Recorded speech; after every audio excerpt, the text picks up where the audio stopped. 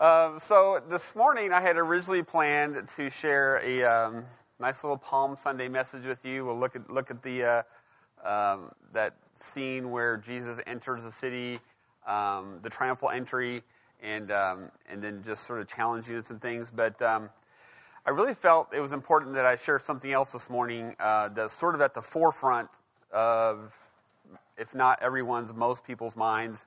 And just to sort of set this up, I want to ask some questions to sort of survey you guys. How many of you would say that you're enjoying the drama, the chaos, and the tension associated with this presidential election? Anybody? Okay. One. Nice. How many of you can't wait for it to be over?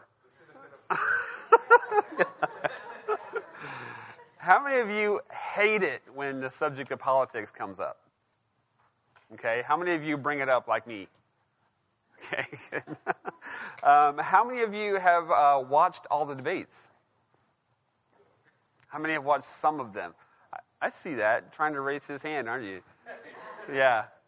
There's been a ton of them. It's almost hard to watch all of them, right? How many of you have already decided which candidate you're going to vote for if they're the nominee? Okay. A few of you. How many of you think that when you cast your vote in November, you're going to have to choose the lesser of two evils? Yeah. How many of you have already started scouting for another country to move to in January? All right, two more questions. How many of you think the church should be involved in politics? Okay. How many of you think we shouldn't even be talking about this? And yet you're here, right? That's awesome. All right, so as I said, I originally planned to talk about Palm Sunday, the sort of the events leading up to Easter, the original first Easter. But I've noticed this year, this election year, and I know that I haven't been around as long as some of you, but I've been around longer than most of you. And this election year has been the most volatile, polarizing, and divisive election year I think I've ever seen. It's been amazing. And so I thought it was really important for us to sort of just spend some time getting everyone on the same page before any potential division took place. And when I say getting everyone on the same page, I don't mean trying to get everyone to align with a certain party or with a certain candidate, right? Jesus never did that, and I'm not ever going to do that, okay? No, today I want to issue a corporate challenge to put your faith before politics. Faith before politics. That between now and November 8th, I want to challenge you to put your faith filter up front and your politics filter somewhere down the line.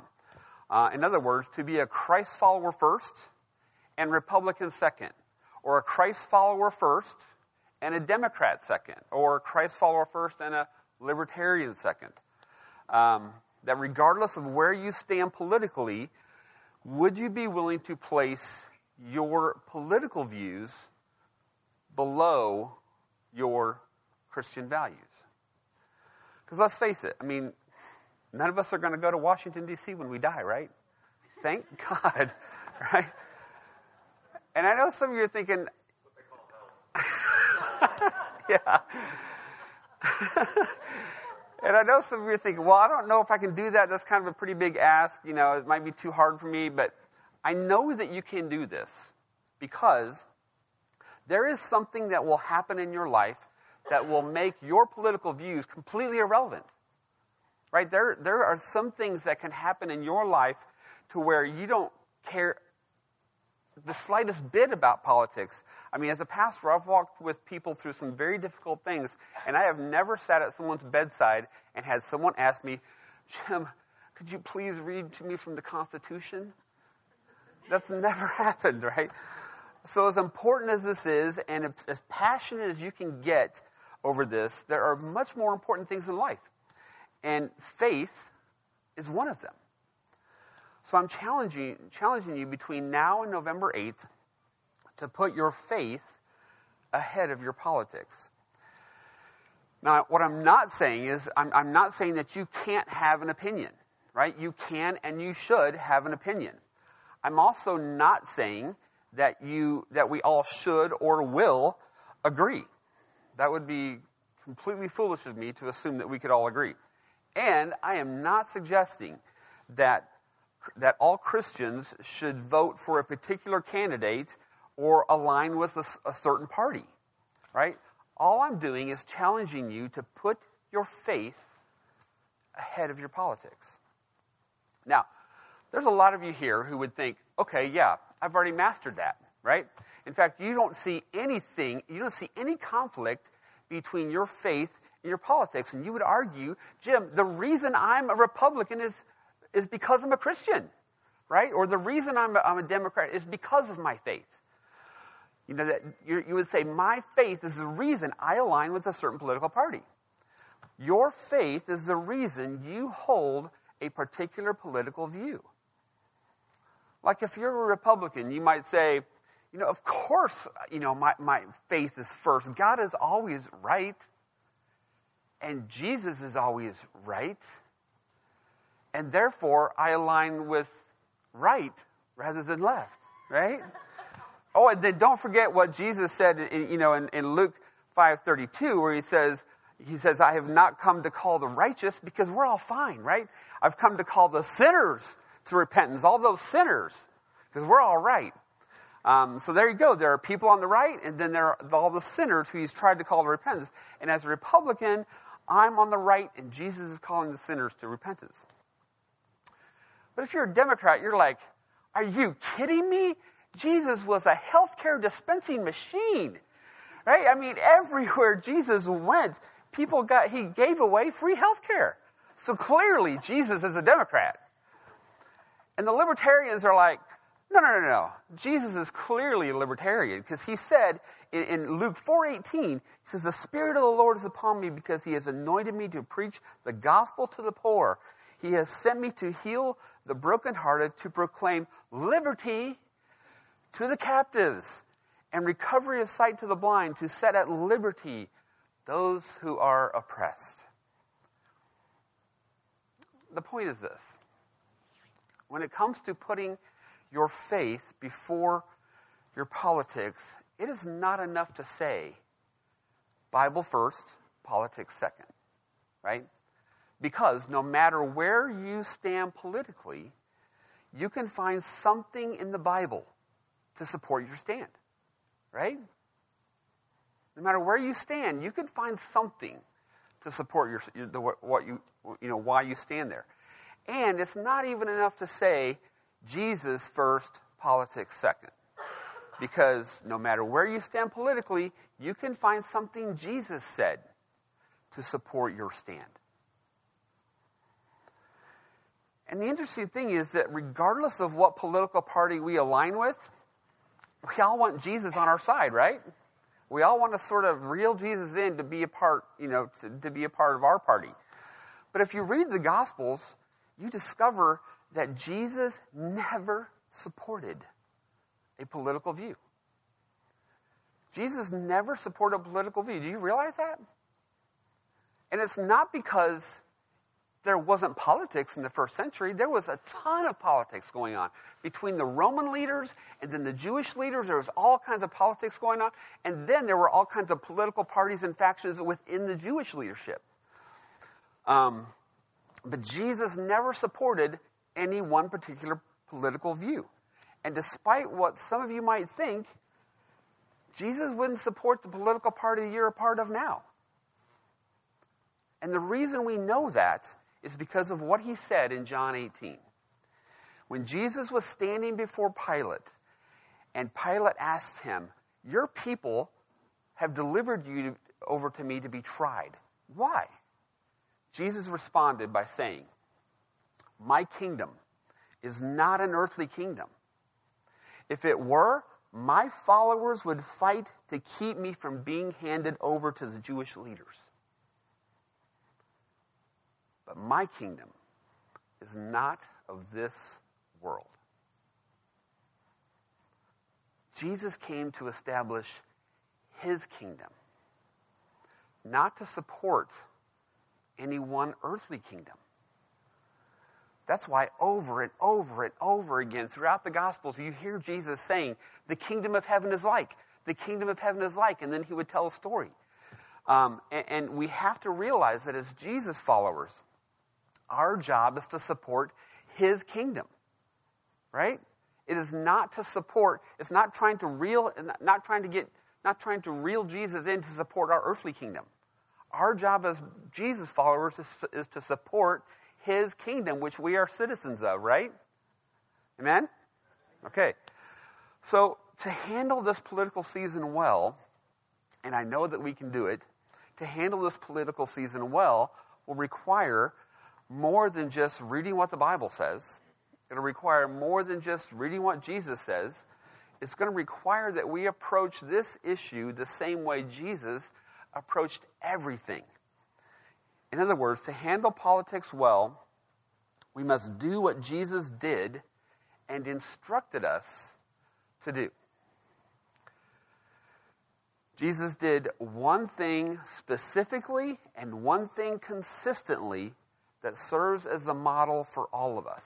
And it's not complicated. All of us can do it. It's so simple and so transformational. The way you put faith before politics is to put people first and politics second. That's the model Jesus gave us. And it's one of the first lessons you learned as a Christian, right? John 3:16, for God so loved what? The world. But he's not talking about the kingdoms of the world, right? He's talking about the people. He's talking about the people of the world. God so loved the world that he gave his one and only Son. And then a parallel verse that in more ways than one, 1 John 3:16, says we know what real love is because Jesus gave up his life for us. Jesus always put what was best for people first. And that's our common ground. It's our common ground as citizens of the United States, and it's our common ground as followers of Jesus Christ to put what was best for people first. So when it comes to navigating this political landscape in this election season, we might disagree what's best for people, but we cannot disagree that what's best for people is what's best. Isn't that true? Right? Like we might disagree on what's best for people within some of the issues like immigration or, defeating terrorism and handling the refugee crisis as a result of that or education or, entitlements. We might disagree on what's actually best for people, right? We might disagree on what's best for people, but we have to agree that what's best for people is what's best. When you read the Gospels, that's so incredibly clear. God so loved the world, not the planet, but the people. God so loved the world that he sent his Son to pay the ultimate price for them. And as much as Peter completely disagreed with how Jesus was doing it, that he was going to have to lay down his life, Jesus knew that was what was best for people. And then all through the Gospels, you'll see that the one thing that absolutely drove Jesus crazy is when religious people would use religious law to hurt people. And he's like, no, you've got it all backwards. The law was created for people, not people for the law, right? And so one day, the religious leaders, the experts in the law, show up and they ask him, what's the most important law? What's the most important commandment in the law? And Jesus said, you must love the Lord your God with all your heart and all your soul and all your mind. This is the first and greatest commandment. Now, there's a lot of wiggle room in that commandment, isn't there? Right? If that was just all Jesus said, if you were to ask any presidential candidate running right now if they loved God, what do you think they'd all say? They would all say yes, absolutely. But their version of loving God might look a lot different than your version of loving God, right? So there's a whole lot of wiggle room. But Jesus didn't stop there. He says, you must love the Lord your God with all your heart, all your soul, and all your mind. This is the first and greatest commandment. A second is equally important. Love your neighbor as yourself. The entire law and all the demands of the prophets are based on these two commands. All of a sudden, there's a lot less wiggle room, right? I mean, why didn't he just stop with love for God? Because I could do that internally and then treat people the way I wanted to, right? In fact, I could love God and treat my neighbor the way my neighbor treats me, kind of tit for tat. But Jesus is like, no. The most important command is to love God with all your heart, all your soul, and all your mind. And of equal importance, love your neighbor as yourself. And to be perfectly honest, there's still a little bit of wiggle room even there, right? Because a lot of us have things we absolutely hate about ourselves. And have you ever noticed that you are much more judgmental and critical of people in the areas that you hate about yourself?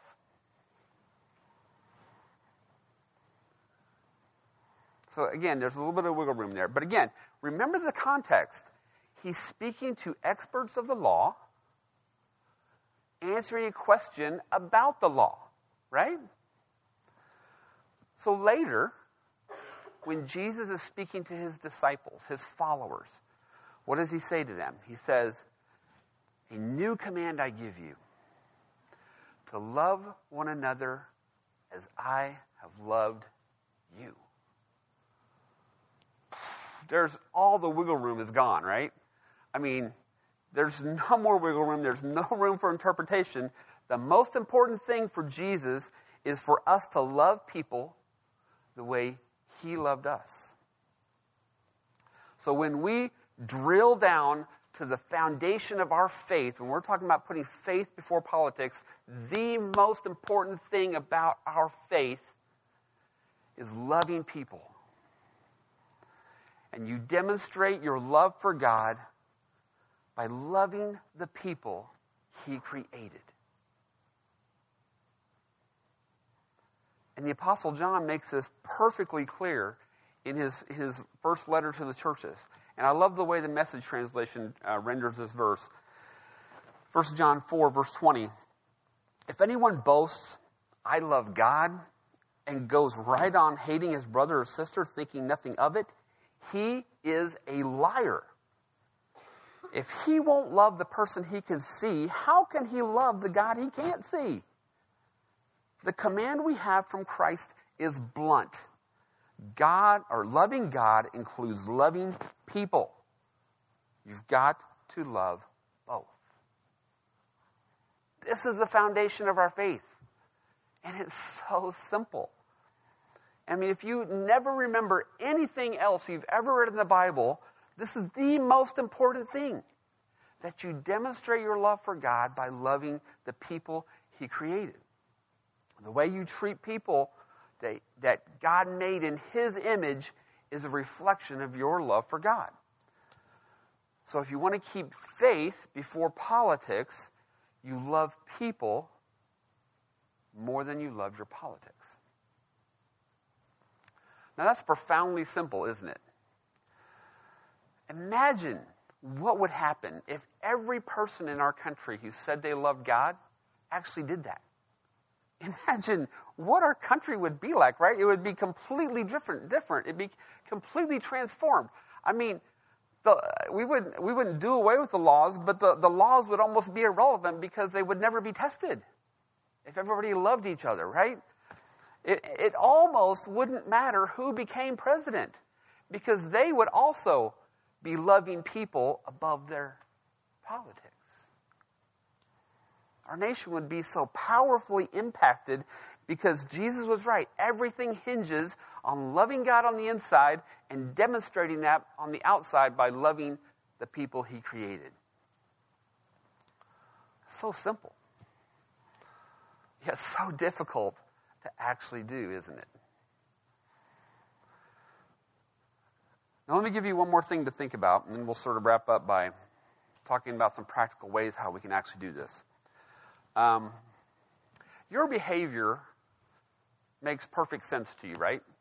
The things you do and how you do them, your behavior makes perfect sense to you, right? Like if someone asked, why did you do that? You wouldn't be like, I don't know. No, you would have an answer, right? Your behavior makes perfect sense to you, which is true for everyone, right? Everyone's behavior makes perfect sense to them.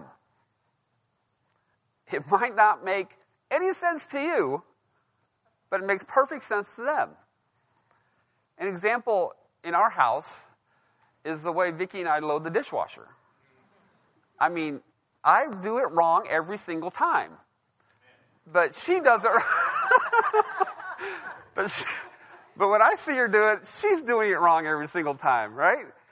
And I'm thinking about things like water trajectory and getting everywhere. I don't know what she's thinking about, but somehow the dishes end up coming clean all the time. So your behavior makes perfect sense to you. Everyone's behavior makes perfect sense to them. In the same way, your political views make perfect sense to you.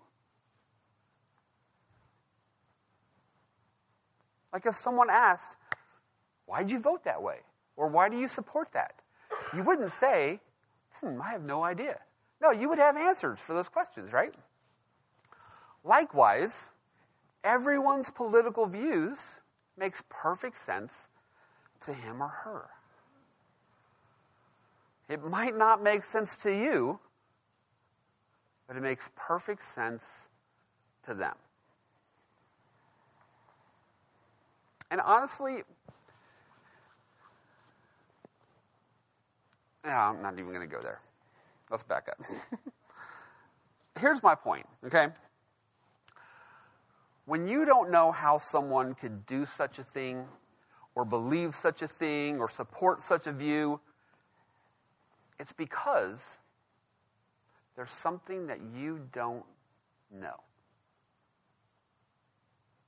Like when you run into someone who holds a view that you don't know how they could possibly hold that view, it's because there's something that you don't know.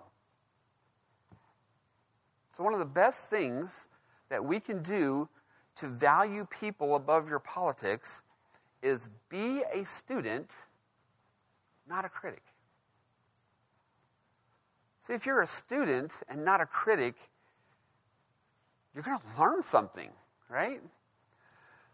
And if you don't think that you need to learn anything, just call it like it is, you're arrogant, right? Or insecure, or both. Listen, this is a season that we should be learning. James put it this way. Understand this, my dear brothers and sisters. You must all be quick to listen, slow to speak, and slow to get angry. Human anger does not produce the righteousness God desires. I don't know about you, but that feels a little convicting. Listen, Jesus followers should be the most confident, curious, composed, compassionate people in the room. All the time. No matter what room you're in, you should be the most confident, curious, composed, and compassionate person there.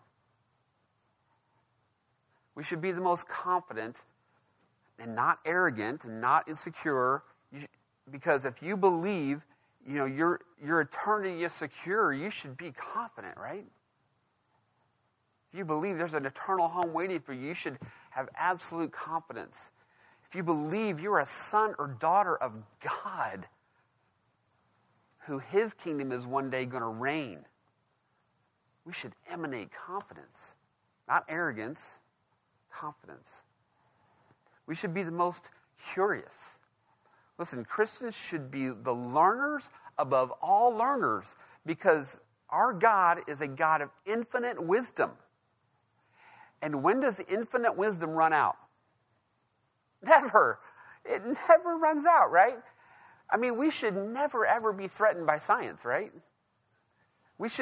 Every time scientists discover something new about the universe, our response should be, oh, wow, that's how God did it. Or, wow, that's how he created it to work, right?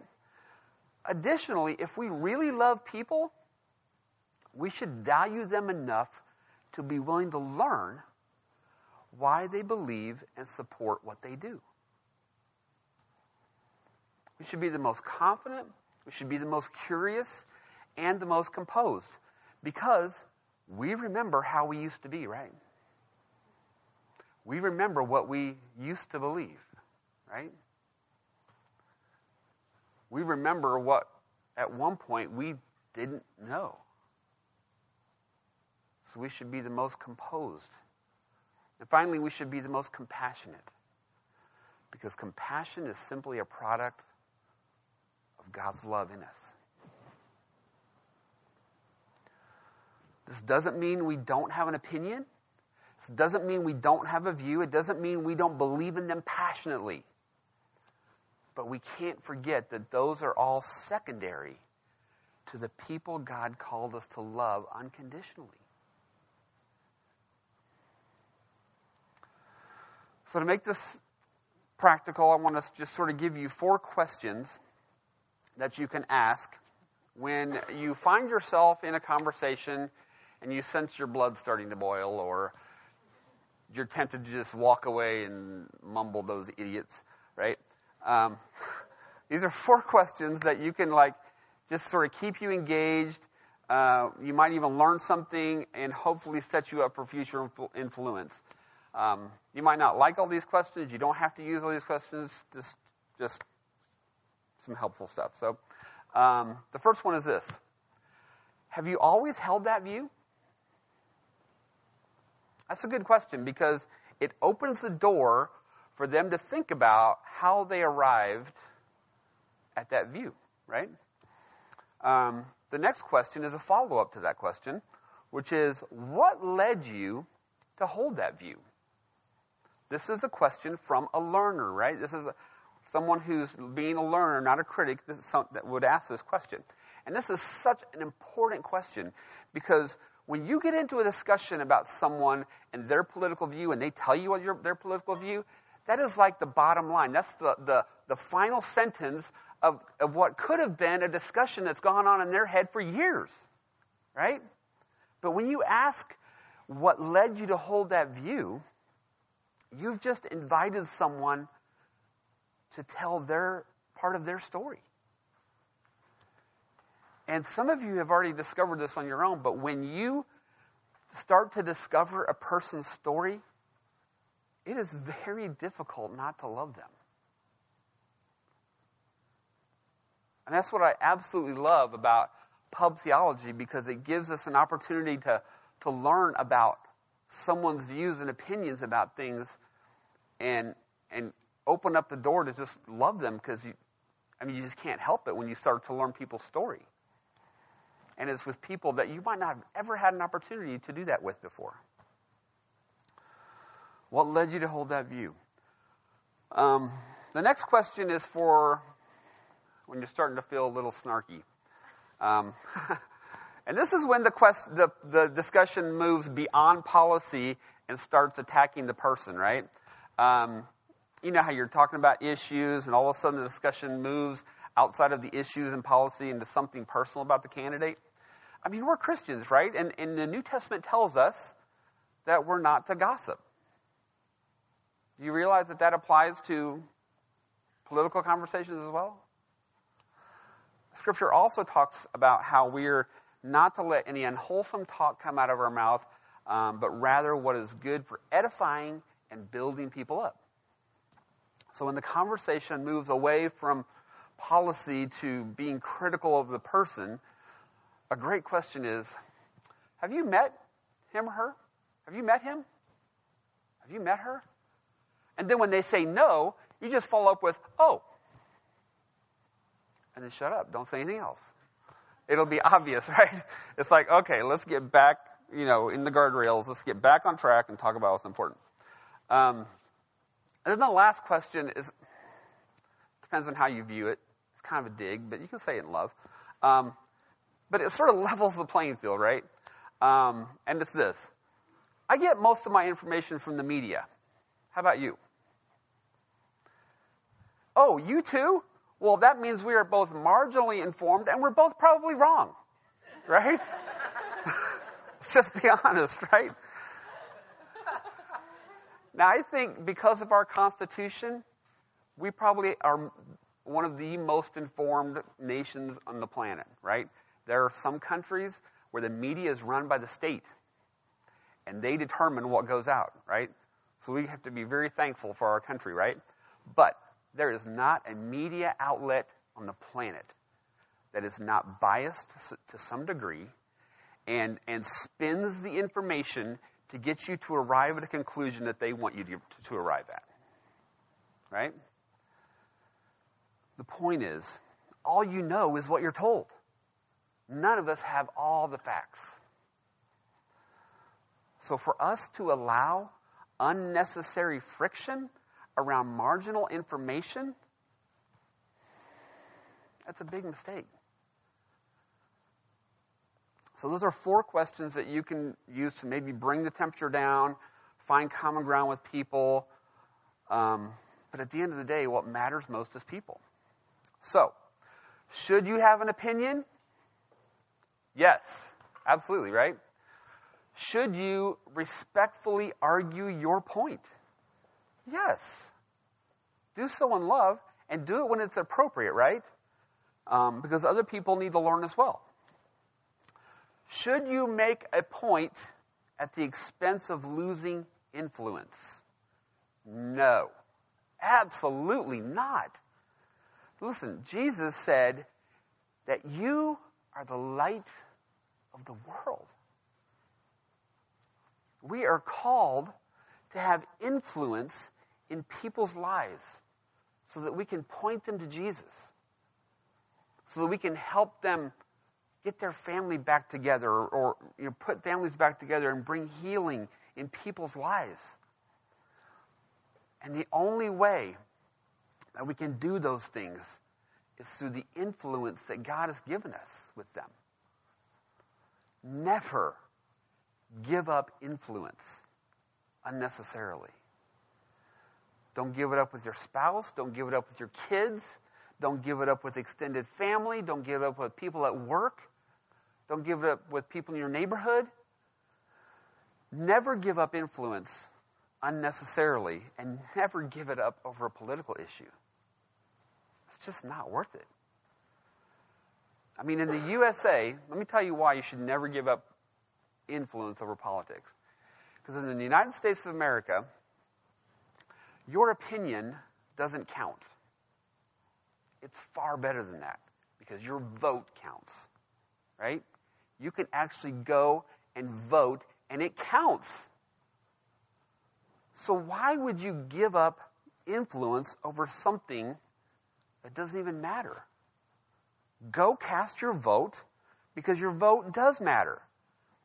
But it's just not worth giving up influence that God has given you with someone over a political issue that isn't even going to matter at the end of the year when it's all said and done. It's just not a hill worth dying on. I mean, how tragic would it be to burn a bridge with someone over an issue that's not even going to matter after the election? And then 6 months down the road, they have a need. Someone in their family dies. Or maybe they have a question about God. But they're not going to ask you, because you've lost the influence you had with them over something you thought was such an important issue at the moment, but now is completely irrelevant. It's just not worth it. Should you jeopardize a relationship? No.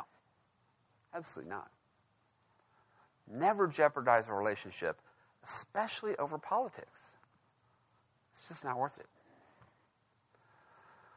So between now and November 8th, we have an opportunity to demonstrate our political diversity in a way that honors God, who has made us so diverse. Let your light shine by valuing people far above your political opinion. I mean, you never know what God is going to do with the influence He's given you, and you might even gain some new influence because of the way you're handling the politics of this election year. Amen? Let me pray for you. God, I thank you so much. I thank you for, first of all, the freedom that we have just living in this country. We're blessed, God. We could be in a country where we don't get to vote. We don't get to make our vote count. I thank you, God, that we live in a country where we can freely speak about it or write about it. And that we're not arrested because we write some blog or put to death because we speak against a leader. I thank you, God, for all that you've given us. We're incredibly blessed. But to whom much is given, much is required. It doesn't mean that we use our freedoms to be destructive. It doesn't mean we use our freedoms to allow division to take place. It doesn't mean we use our freedoms to lose influence with people. Help us, God, to see what's most important. That you never came and supported a political party. You came to establish your kingdom. And our number one responsibility is to support your kingdom, not the earthly kingdoms. Doesn't mean we can't be a part. It doesn't mean we can't have a view or opinion. Just help us keep our priorities in order, God. That the people that we interact with are far more important. Help us to love them enough, God, to not allow our view to cause a division between us. And help us to love them enough to be willing to learn how they got to where they are. It just opens the door for more love. We thank you, God, for all these things. And everybody said, Amen. Amen.